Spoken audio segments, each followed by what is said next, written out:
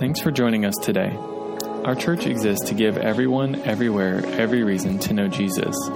You can learn more by connecting with us on Facebook at Journey Fellowship Denton. Thanks again for joining us and enjoy today's message.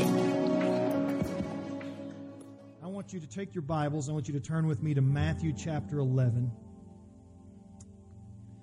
And then as you're heading there, I want you to say, Lord, open my heart to receive your word today. Would you just pray that prayer? Lord, would you open our hearts to receive your word? Let, Lord, everything that is spoken, Lord, not be my opinion, Lord, or my thoughts, but let they be the thoughts, Lord, of heaven, Lord, transferred through the voice of the Holy Spirit into our hearts. I pray especially, Lord, for these young people, these young adults, Lord God, going into life. I praise you and I thank you, Lord, for them. In Jesus' name, amen. Amen. There is nothing more exciting than to see young people on fire for Jesus. I'm serious. There's nothing more exciting than to see a teenager or a 20-something burning up the world with Jesus, because they are passionate beyond passion. They are exciting to watch. They're active. They've got more moves and energy than, what was it that was said? It's too bad that youth is wasted on the young. Because they've got the energy, they've got the power, they got the want to, they've got the desire, they've got the boldness, and they've got the hunger. And man, when they're just exploding into worship, I just love to see it. It's a wonderful, wonderful thing. And I'm so proud of you guys. I want you to know, Sawyer and Sarah and Jocelyn, I'm so proud of you being here today. You are an exception. Your parents tell you you're an exception. Everybody in the room, your parents have always, you're an exception to the rule. But I'm just going to tell you for sure, you three are an exception. And here's the reason why they're an exception this morning, because I want to bring you this actual truth. Here's the current reality. The current reality is that they are a minority. Generation Z, these guys, our youth. Generation Z is the least religiously affiliated generation in the history of the United States. Only 34% of Gen Zers have any type of church affiliation or have a relationship with God. 34%. Now that's down from the boomers and the builders back in the 60% category. We've lost over half in this generation. What's more concerning is this.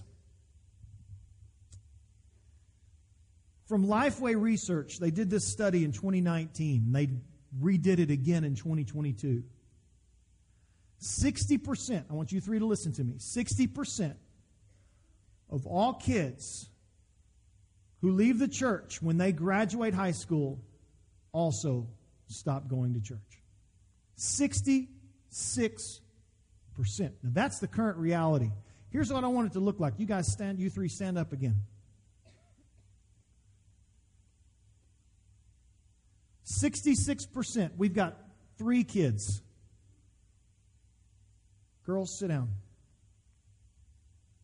This would be the only one that would attend church if we stayed with this current trend. Thanks, Sawyer. 66% of our kids leave the church as soon as they get out from underneath mom or dad or the youth group or whatever, where they go off to college. They leave the church. They leave behind their relationship with God. The ones who stay behind, this is what they say, the reason why they stay behind. They say, well, church has a vital part of my relationship with God. They say that church helped teach me to make decisions that were right in everyday life. They say, I wanted to be in church because I wanted to follow a parent or a mentor of someone that I saw in the church. They want to be in church because it was a big part of their life. Church made them feel like they were a better person. Church helped them to feel like they were committed to a purpose that was bigger than them. Church helped them to get through a difficult time in their life, in their relationship with God. Church helped them because they had good friends and good relationships while they were in church. Those are the reasons why the ones stayed.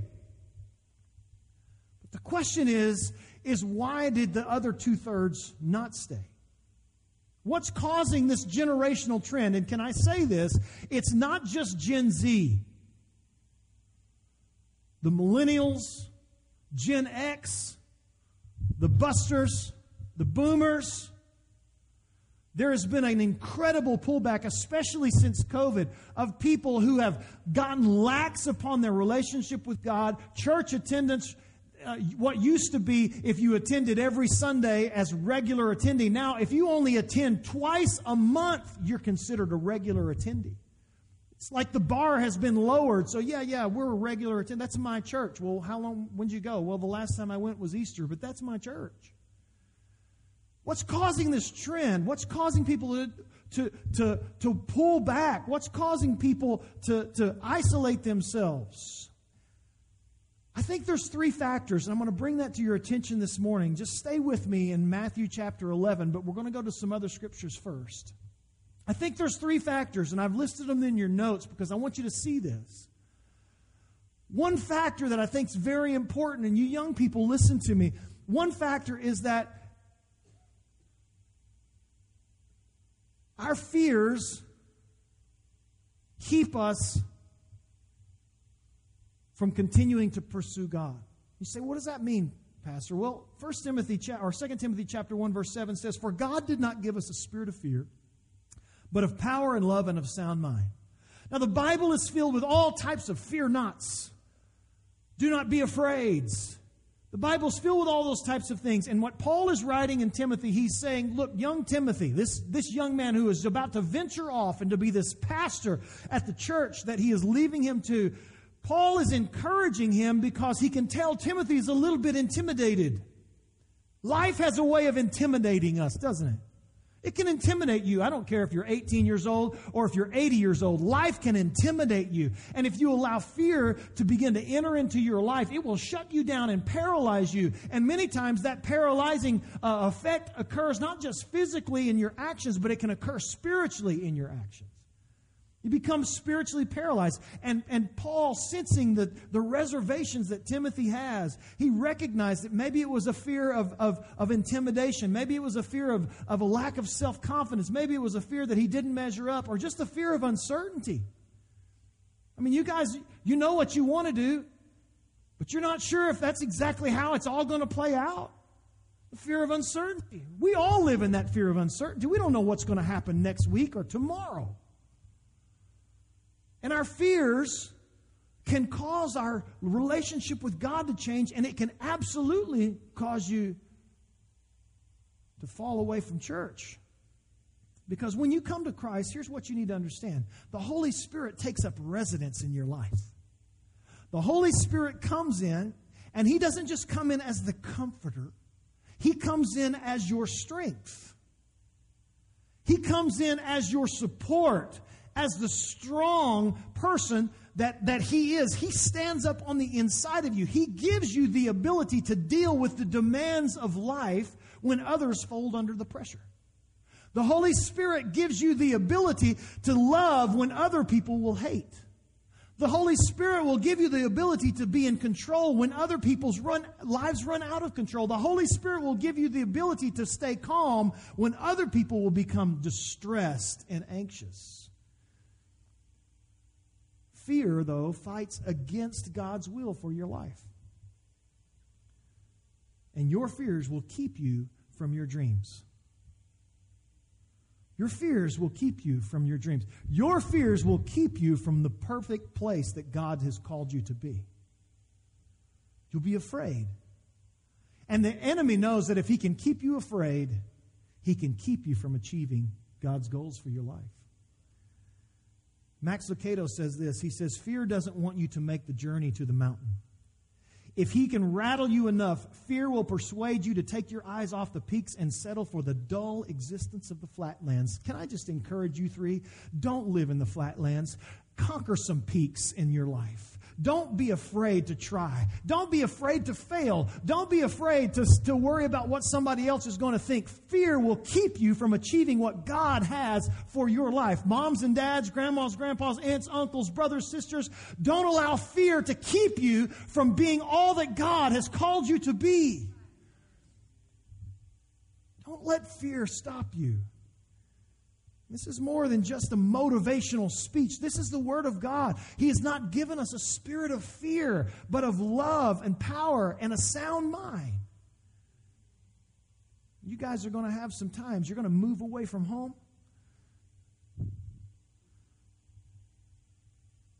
It's kind of a special for me because this is my last one getting out of the house.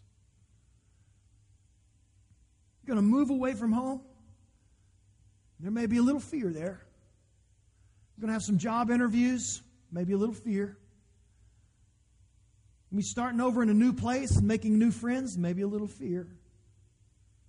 And to everyone else, there may be a little fear when you're trying to raise your kids. Come on. There may be a little fear when you're trying to provide for your family. There may be a little bit of fear that will come up to you even as you get older. You know, I'm going to tell you something. Getting older is no joke.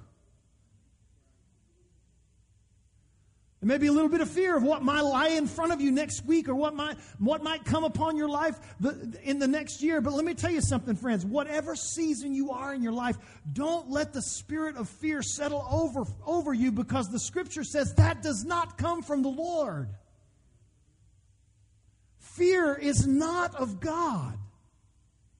Fearful living is not faithful living. Psalm 27 verse 1 says, "The Lord is my light and my salvation. Whom shall I fear?" And he says it again. He says, "The Lord is the stronghold of my life. Of whom shall I be afraid?" There should be no fear in the child of God, because God has called you to live courageously. And fear has turned people because of their fears of other people. You see, here's what happens in this generation, why we've got so many people who graduate high school, young people, why we've got so many people who have slipped out of church and allowed their relationship with God to become cold and dry or even washed away, is because of fear. Because God wants your life to be able to stand willingly and face fear courageously. Here's what it looks like. When you say yes to following Jesus as a young person, you will have to face the fear of being a minority. If you say, "I'm going to follow Jesus," you will be in the minority.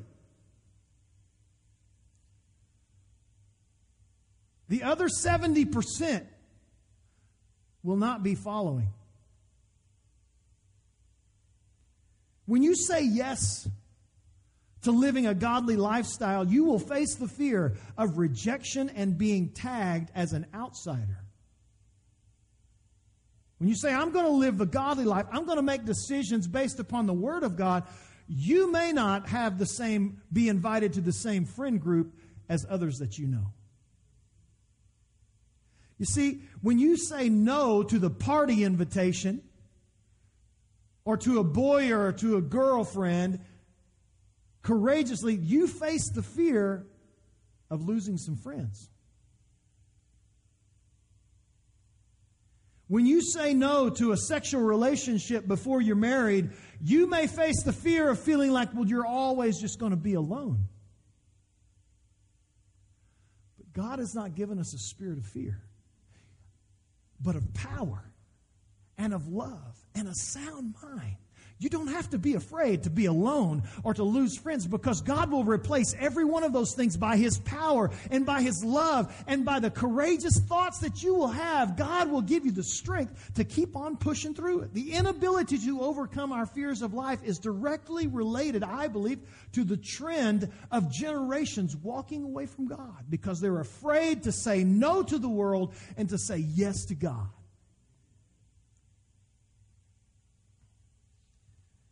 The second thing that I think that is so important is our values. Not only will our fears cause people to move away from God, but our value system is really what keeps us tethered to our relationship with God. Paul says in Philippians 3:10, he says, I want to know Christ. Can everybody in the room just say that? I want to know Christ. Say it again. I want to know Christ. Are you quoting that scripture, or is that truly your mission in life?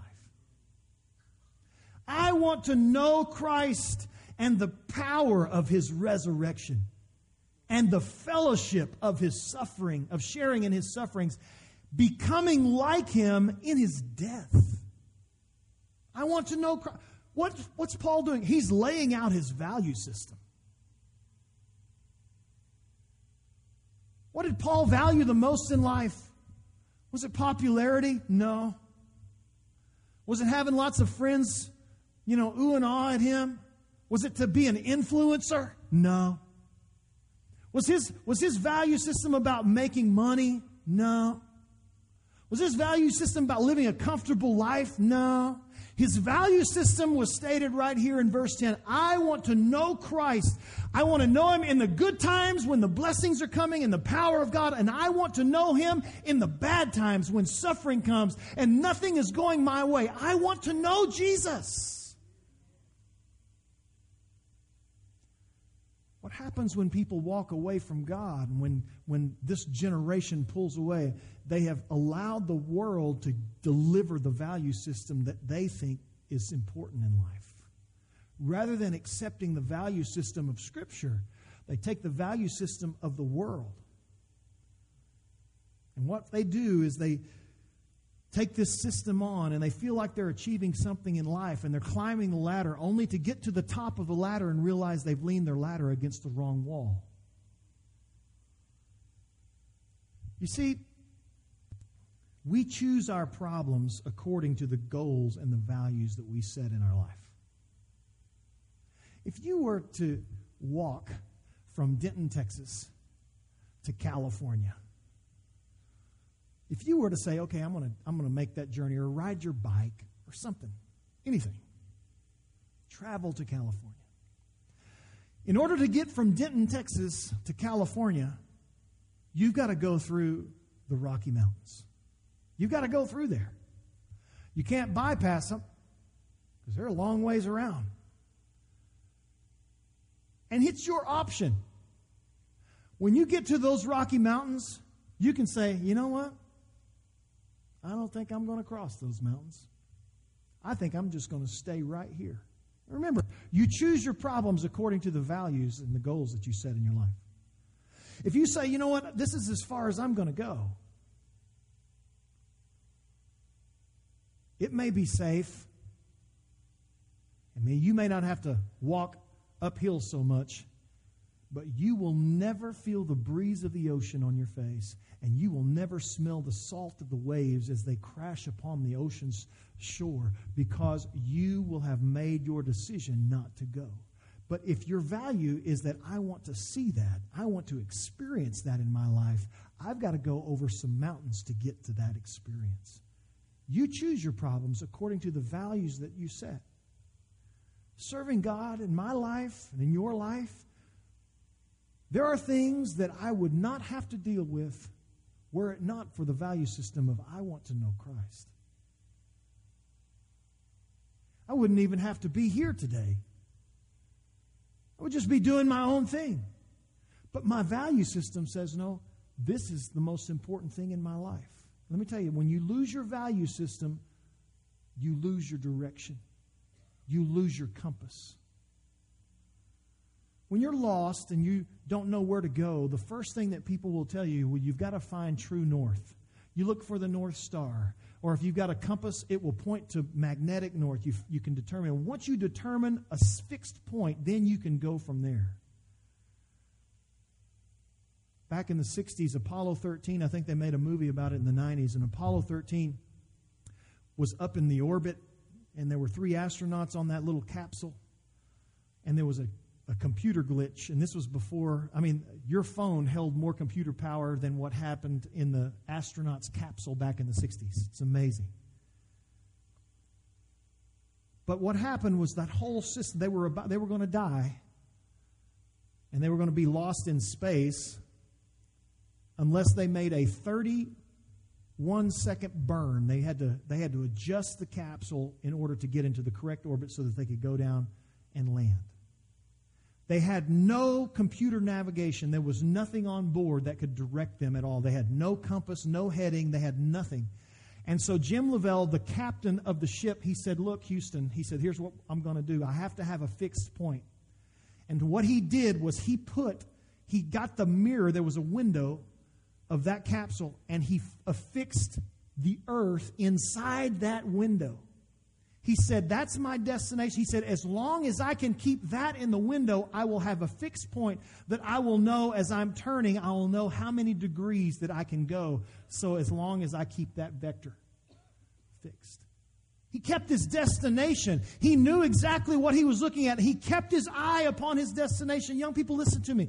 Keep your eye on where you're going, where God wants to take you. And as long as you can do that, as long as you keep that value system up here, as long as you say, I want to know Christ, I want to know Him. I don't care what happens in my life besides knowing Jesus. As you can do that, you will find success all the days of your life. Your values will tether you to the truth. And going along with the next part is that your determination, our determination really helps that. Paul says in Corinthians, he says in 1 Corinthians 15, he says, brothers, I want to remind you of the gospel I preached to you, which you received and on which you have taken your stand. By this gospel you are saved. If you hold firmly to the word I preached, otherwise you have believed in vain. I have been preaching to this young man since before he was born. I've been preaching to Sarah before she could talk. She was little bitty. And Jocelyn for the last 5 years. They've heard the truth. They've heard the gospel preached right here. They've heard it in youth group. They've heard it in small groups and Bible studies. They've heard the truth. And so the charge that is before you today is, do you have the determination to hold to that truth? This generation needs a little bit more grit. Can I get an amen? I'm not just talking about Gen Z. I'm talking about the millennials and the busters and the Gen Xers and the whoever else is out there. You and I, friend, we need a little bit more grit. A little more determination about us.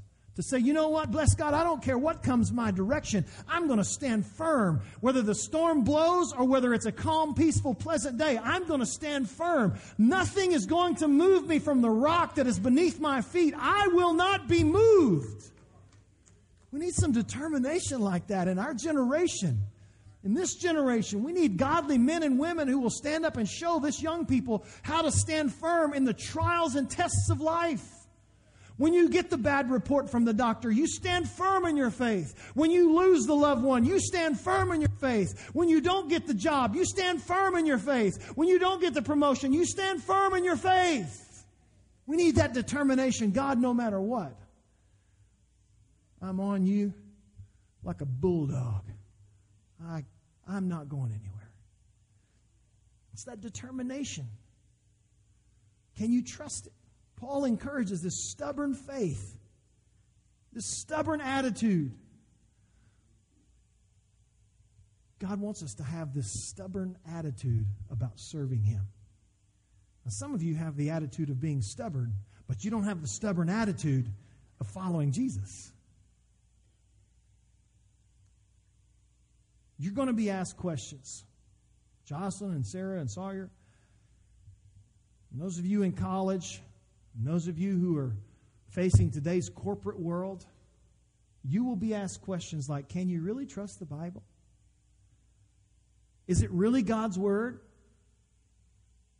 Aren't there many different ways to get to heaven? Aren't all religions just the same? What makes Christianity any different?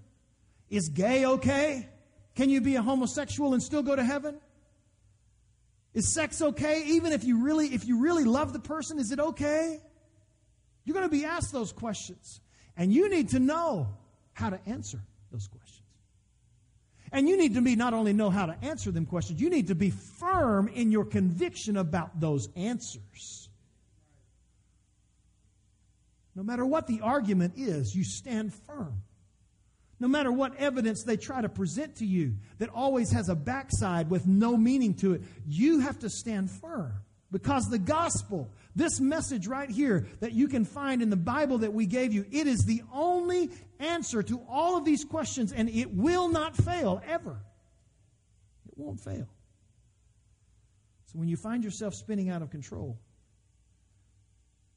you feel lost in the cultural morass that we see in our culture today, hold on to God's Word. Hold on to God's Word.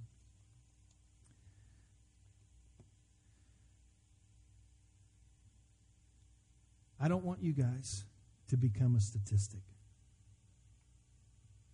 Nobody in this room wants you to become a statistic.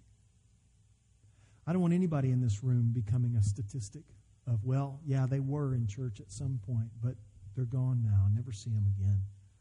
Not sure where their relationship with God is. God does not want you to be a statistic. What we have to do is we have to re-educate ourselves. That's a pretty busy buzzword nowadays. We need to be re-educated. We need to reinvent. It's not the reinvention. It's just a re-education. And what I want to do in just a few minutes, and I'm just going to do this quickly, I want to give you a red letter education. A red letter education.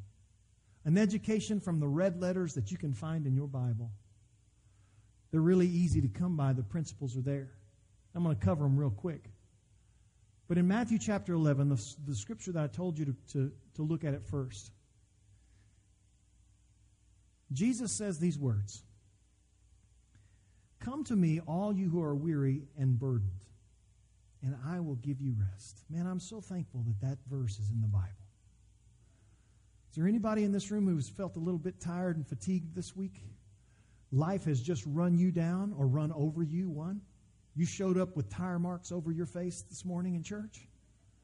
Life has just hit you hard this week and you're tired. You're weary physically, mentally, spiritually. You're tired. And Jesus has spread it out and he said, "Come to me." Come to me. I invite all of you, come to Jesus today. I don't know what you're dealing with today. Come to him. Come to him. Bring your issues to him. Bring your problems. He's not afraid. He's not afraid of what you're going through. He will walk with you. Come to me, all you who are weary and heavy burdened. Heavy. And I will give you rest. And in the next verse, I want you to notice, this is where I want you to see.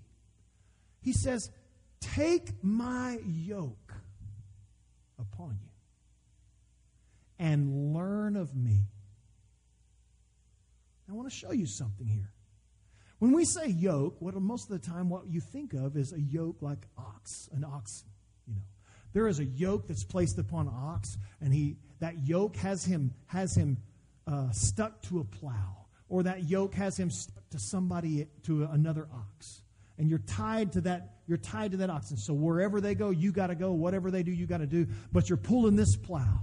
Anybody ever tried to drive your car with the parking brake on? Some of you guys looking at your wife saying, "Every time. Honey, take the brake off." You can't go very fast. Matter of fact, it starts smelling because you're just like, man, something's on fire. Oh, yeah, it's the car. It's the brake. Take the brake off. It's like, I can't get the speed. I can't go where I need to go. I can't get on the interstate. Man, something's wrong. What is it? It's dragging. It's heavy. It's the yoke on the car. An anchor is dragging behind you. Here's what I want you to see. Jesus says, "Take my yoke upon you." Now, was Jesus saying, "Hey, I've got this ox yoke that I'd love to set on your head"? No, he's not talking about that. He's using a figure of speech. Because what you need to understand is that in those days, when a rabbi would talk about a yoke, they weren't talking about the yoke that you would have an ox or a horse or whatever, a donkey wear. A yoke was a specific teaching from a rabbi. Every rabbi had a specific way of teaching, a specific thought process, a specific theology. The Jewish rabbis up until Jesus, they all had this very religious, duty-driven thing. This is what you do. This is how you do it. And Jesus said in one other occasion, he says, "Man, you Pharisees are hypocrites because you lay these burdens upon people, yet you don't even live up to them yourself." So don't ever use the excuse, "Well, there's too many hypocrites in the church." You know what? It's not going to hurt to just be another one. Come on.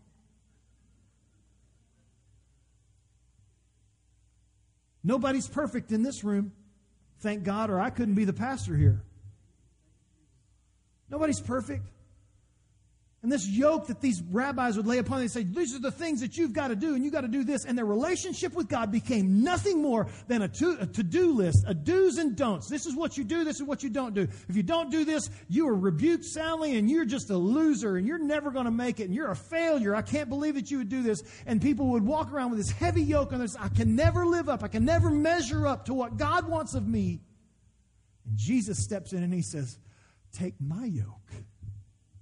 Take my teaching, take my learning, take my understanding. And because I want you to see my yoke is easy.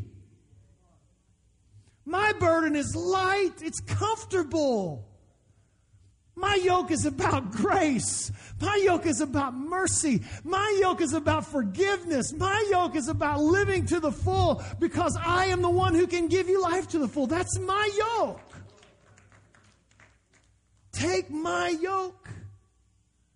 And so all through the New Testament in Matthew, Mark, Luke, and John, all through the Gospels, Jesus presents his yoke to us. He begins in Matthew chapter 5 when the Beatitudes are spoken and he's standing on the sermon. He gives the Sermon on the Mount, the greatest sermon ever preached, and he begins to teach about this yoke. Blessed are the poor, blessed are the merciful, blessed are the peacemakers, blessed are the meek, blessed are those. And God is, he just begins to pour out all of this teaching upon the people, and they are amazed. They're like, I didn't know it could be this way. Jesus re-educated people to understand a new way to look at life. And here's my challenge to you guys this morning and to everybody here. There's a new way to look at life. If you want to stay close to the Lord, not let your fears run over you, not let your value system get all messed up, not to just kind of to get discouraged and lose out and lose your determination to God, you've got to get into the Word so that you can see what Jesus says. This morning, what I want to do is I want to just give you a few principles from this yoke. Life hacks is kind of what I'd call them. Life hacks from a red letter education. First of all, let me just tell you this. Here's one of them. Luke 12:15, Jesus says this, watch out, be on your guard against all kinds of greed. A man's life does not consist in the abundance of his possessions. You know, the world would tell you that however much you have is how valuable you are. That it's all about money. The better house, the better car, the better neighborhood, that defines who you are. But let me tell you something. That's not the way Jesus taught. That's not his yoke. That's not a red letter education. You see, Jesus taught that money will never fully satisfy. It will never fully satisfy. You can look in Hollywood, you can look at professional sports players, and they have all the money that they could ever spend, and yet so many of them live lives that are just so up and down. They're emotionally unstable. Their marriages fall and crumble. They're continually looking for just the next fix to try to repair their heart because they thought money would satisfy it. The millions will never satisfy. And can I just encourage you, young people, listen to me. Never make a decision based on money alone. Let me give you an example. If your boss says, you know what, you got to work on every Sunday. I'm fixing to preach to you now. Your boss says, you know what, you got this little part-time job, but you got to work on Sundays. Can I just ask the question, is that job worth it? Is that worth it? Now, some of you, you're working on Sundays just like, man, pastor's getting serious. Oh, yeah, I'm serious. Can you take what God has given you and give it to somebody else? Never make your decisions in your life based on money alone because you will regret those decisions. Because a year from now, as you have missed a Sunday morning service, you've missed the fellowship of believers, you've missed the encouragement of the Word of God, you've missed times of prayer and times of worship, and now you find yourself, you're not going to church at all. And you say, man, how did I get here? Well, it started way back when the boss said, hey, you've got to work on Sundays, and you did not say, can't do that. That's the kind of tough people we need in Gen Z. And I think you're capable of doing it. Why has the world and our culture gone so far where we've got activities going on Sunday mornings and things going on Wednesday nights and the world? Because we have allowed it, Christian friends. We wouldn't stand up and say, you know what? It's not going to happen. I'm not going to do it. Look, our family's been through that. Our kids played sports and they'd say, hey, we got a tournament coming up, Because all these little 7th graders, they're probably going to be in the Major League Draft next year. So we got a tournament coming up. We're going to travel, we got to go to somewhere on Saturday, we'd be gone Sunday morning. And I said, sorry, we don't play on Sundays. What? And we need him. I said, I don't care if you need him or not. There's going to be a lot of scouts there. I don't care. People are going to be looking at him. So I know who's really looking at him. And that's really all that matters to me. You got to make those decisions. Red letter education, it goes against the flow. Money will not satisfy. The second thing is that you have to always monitor the temperature of your heart. Luke 12:35 says, be dressed and ready for service and keep your lamps burning. The spiritual life is really something special. But you have to constantly monitor it. And here's why. Because if you've been a seasoned Christian, if you're a veteran in the room tonight or this morning, you know this fact. There are times when you are spiritually, you feel like you're like the fourth person of the Trinity. Father, Son, Holy Spirit, and Scott right there. Yeah! And then there are times you feel like you're not even inside the building. And a mature believer would say, you know what? I understand that. And if you're honest, if you're the super spiritual person, say, no, not me, I'm always close to Jesus. Yeah, you're always close positionally, but there's times when I know you feel like, God, where are you? Can I just tell you, everybody in the room, that's normal. Don't feel like you've lost your salvation if you just don't wake up in the morning and you're just like, man, I'm tired, I don't feel like praying. You have to continually check the temperature of your heart, and you need to know where the flame is. If you don't know where the flame is today in your own heart, you're in trouble. Trim your wicks. Get your candles and make sure that they're burning. Number 3, here's another little education moment. Live to make His name great instead of your own. Luke 14:11 says, for everyone who exalts himself will be humbled, and whoever humbles himself will be exalted. You want to be an influencer? Influence for Jesus. You want people to listen to what you have to say on Twitter or TikTok, Instagram? You want people to listen to what you have to say? Do it so that Jesus gets the glory for what you have to say. So that when they look at your life, they're seeing Jesus. They're seeing something different about you besides somebody that's out there just trying to make a dime. Number 4, seek Him first. Matthew 6:33, a live verse for me. Seek Jesus first, and then all these things will be added. Put Him number 1 in your life. That's your value system. Number 5, be faithful in the small things. Luke 16:10 says, whoever can be trusted with very little can also be trusted with much. And whoever is dishonest with very little will also be dishonest with much. Chapter 18, verse 14, for everyone who exalts himself will be humbled, and he who humbles himself will be exalted. Let me tell you something. The best way for you guys to do well in life is to deal with what God presents to you every day. You want to be financially secure in your life? Give God His portion now. And don't start when you say, well, when I get that job at corporate, then I'm going to really start giving to the church, I'm not begging for your money. It's not about you. It's not about the dollars. It's about your heart. If you can't give the small, what makes you think when you're going to have to write that check with 5 digits? But you won't write that check with 5 digits if you can't write the check that's got a few cents in it. You with me? Listen. Be faithful in the small. In this generation, a lot of kids, they come out of college and they immediately think they should be the general manager of these companies. For real. Yeah, I'm smart. I got a degree. Let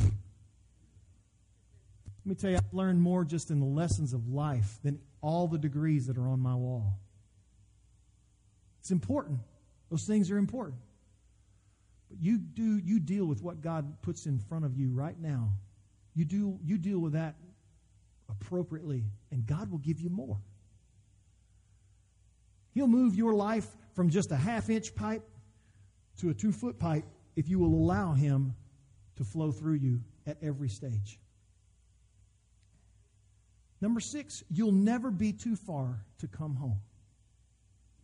And Daniel, when I hit number 8, you come on up here. You'll never be too far to come home. In Luke chapter 15, there's a story about a prodigal son and a father.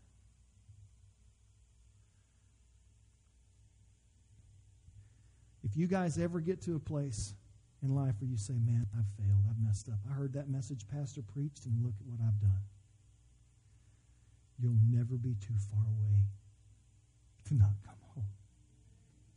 I don't care what you do. Now, you do your best to stay faithful. Church, listen to me. I don't care what you've done. You may be sitting here today and say, man, I've really messed up. I don't care. And neither does he. You're never too far for him to say, oh, son, daughter, I've been looking for you. I've been waiting for you. His grace is great. His mercy is great. And he loves you more than you can ever know. That father, he said this. He said, my son, the father said, you are always with me. And everything I have is yours. We had to celebrate and be glad because his brother of yours was dead and is alive again. He was lost and is found. You find that place where your poor decisions have brought you to a place of brokenness, never forget that he will never forget. Number 7, this is important. You are the average of your 5 closest friends. I'll let that sink in for just a second. You are the average of your 5 closest friends. Jesus said in Matthew 18:20, for where 2 or 3 come together in my name, there I am with them. And what are you saying? Is he saying, look, when you gather together in a consensus of relationship, he will be present in your life. But I want everybody in this room just to stop, and I want you to think of the 5 closest people in your life, 5 friends that you have. And then I want you to measure them. Where are they spiritually? Well, 3 of them, they ain't stepped foot in a church ever. And the 4th one I know, he's a CEO Christian, Christmas and Easter only. And the 5th one, he loves God. You do the math. The people that you hang around with are going to produce fruit in your life because they're going to sow seeds in you. And you will become the average of the 5 closest friends you're around. What you need to do is you need to have in your life a core group of people who are going to encourage you spiritually, to encourage you professionally, to encourage you to encourage you physically and emotionally. You want to become the average of those great people in your life. Spend time with them. Do things with them. Get around them. Talk to them. Have conversation. Go to breakfast with them. You want to be the average of those people. Choose your friends carefully, because you will become the average of your friends. Number 8, remember that eternity is a long time. Can I be very blunt? There's only 2 destinations. There's heaven and hell. There is no purgatory. There is no hung in limbo. There is heaven and there is hell, and you have your choice while you are on this earth. Live your life so that you're ready when He comes. Because He's not going to go, when the trumpet sounds, as my grandma used to say, He ain't going to go looking for you. You're either going to be ready or you're not. And then finally, number 9, enjoy the ride. Life, what you're going to realize is life is like a roller coaster. Man, there's going to be some anxious, it's like when you're on the roller coaster, and some of you, I haven't ridden roller coaster in quite some time because if I did now, it would not be healthy for me. But the last one I rode, I think it was the Shockwave, actually. And so I'm on the Shockwave, and when they buckle you in it, and they click that thing down on you, and you're sitting there, and then all of a sudden, and you start, the first thing you do on a roller coaster, you start going up the hill. And what does it do? And man, at every click, you're just like, oh God, this is so, I don't know what to do. You're just so anxious and you're nervous. And you get to the top.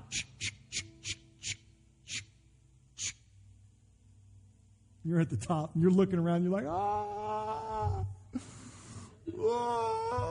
And then about that time, shoot. Ah! And I love the cameras that they show people's faces. I mean, that is the most hilarious. Just some crazy faces. Oh, God. And you go down, and you make the loop, and you make another one. Oh, and you're saying at this point, God, is it over yet? And then it slows down and you kind of come to a crawl again. Yeah, that was great. Yeah, let's do it again. No, I don't want to do it. There will be exhilarating moments. There will be nauseating moments. There'll be moments you're just like, man, I don't ever want to do that again. That's life, though. That's life. Life will have you some high highs, and life will put you in some low lows. But what you have to do is you have to enjoy every season. Listen to me. Senior adults, moms and dads, listen. In every season of your life, you have to learn to live that season abundantly. John 10:10 says, Jesus says these words. He says, the thief comes to steal, kill, and to destroy. And man, he can really do a good job at that. But my yoke is that I've come that you might have life. That you might have life and have it more abundantly. Not just average like this. Abundant life in the highs, abundant life in the lows. I've come that you might have life. Enjoy the ride. God's got great things for you guys. I've just touched the iceberg of a red letter education. My encouragement to you is that Bible that you've got placed in your hands today, let that be your tutor and mentor for the rest of your life. Stay faithful. Don't let fear run you away. Keep your value system that has been poured into you. Be determined and say, you know what, bless God, I'm staying. I'm going to beat the stats. I'm going to beat the stats. Moms and dads, grandmas, grandpas, brothers, sisters, cousins, friends. It's time for us to turn this thing around in our culture and in our generation. We need to get that red letter education in our own lives and allow Jesus to speak to us. Would you bow your heads this morning? The most important task in anyone's life is to graduate life. Graduating high school is great. Graduating college, graduating in a job and being promoted, that's a wonderful thing. But graduating life is when you say what Paul says, I have fought the good fight. I have kept the faith. I have finished the race. That's the truly great graduation day. And before I dismiss this morning, I would be amiss if I did not ask the question. If you are here today and you're not prepared to graduate life, if you're not here, you're not ready to graduate life. There are things that would fail you, disqualify you from receiving that diploma in heaven. And you know it. Don't leave this place this morning without making that, presenting that to God. With everybody's head bowed and everybody's eyes closed, give me just a minute. Nobody move around, because this is the very most important part of the whole day. If you're here today and you say, Pastor, I don't know if I'm ready to graduate life. I'm not sure. There's some things going on in my life. I've done some things and I'm living in a way right now. I just, I came here and the Lord's been convicting me of some things, and I want to ask for prayer today. If that's you, would you just lift your hand and look at me? I just want to pray for you today. I'm not going to embarrass you, but I'm going to pray for you. Yes, sir. Yes. Yes. Anybody else? Anybody else? So I'm looking all over the room. Anybody else? Yes. Yes. Anybody else? Just not ready. But you want to be ready today. Yes, sir. Let me pray for you today. And those of you that raised your hands, I want you to just turn it over to the Lord and say, Lord, you see my heart. You see my life. You see what I've done. You see who I am. My direction's not toward you. It's toward me. And I want to fix that today. I want to get my life right. You pray that prayer as I pray for you today. Father, I thank you, Lord, today for your goodness to us. I thank you for your mercy, for the education that you have given us through your word, the principles that are true every season of life. I pray for those gentlemen who raised their hands today. Lord, I pray that God, that the enemy, Lord, that seeks to steal, kill, and to destroy everything in their heart and in their life, what all of you started, I pray that he would be completely run out of their lives, run out of their homes, run out of their jobs and family. Everything that he has tried to do to make a headway, I pray that he would be run off. And Lord, I pray that the failed decisions and, Lord, the wrong words and the sinful thoughts, the things that, Lord God, have separated them, Lord God, that you would come in today, right now, that they would just say, Lord, forgive me. Get me back on the right track. Help me to know where I'm going when I graduate this life. Lord, I pray that you would bless us all. Lord, bless these three, Lord God, as they graduate high school. I pray that you'd send them on to do great things, Lord, to keep them close to you, keep them from this world. And everyone who is here today, Lord, send us forth into this world, Lord God, Lord, with a red-letter education, holding to the words and the teachings of Jesus. I praise you and I thank you for everyone here. Bless us as we go, Lord. Watch over us. Give us health in our minds, health in our bodies, strength, Lord God, to continue to serve you, Lord God, and to finish this race that you've called us to finish. We praise you and we thank you. In Jesus' name, amen. Amen. God bless you today. May the Lord bless you and keep you and cause his face to shine upon you, and may he give you peace in all things. Amen. Thanks for listening to this message. If you were blessed by this ministry, we want to encourage you to share it. And if you don't have a church home, come join us any Sunday at 10:30.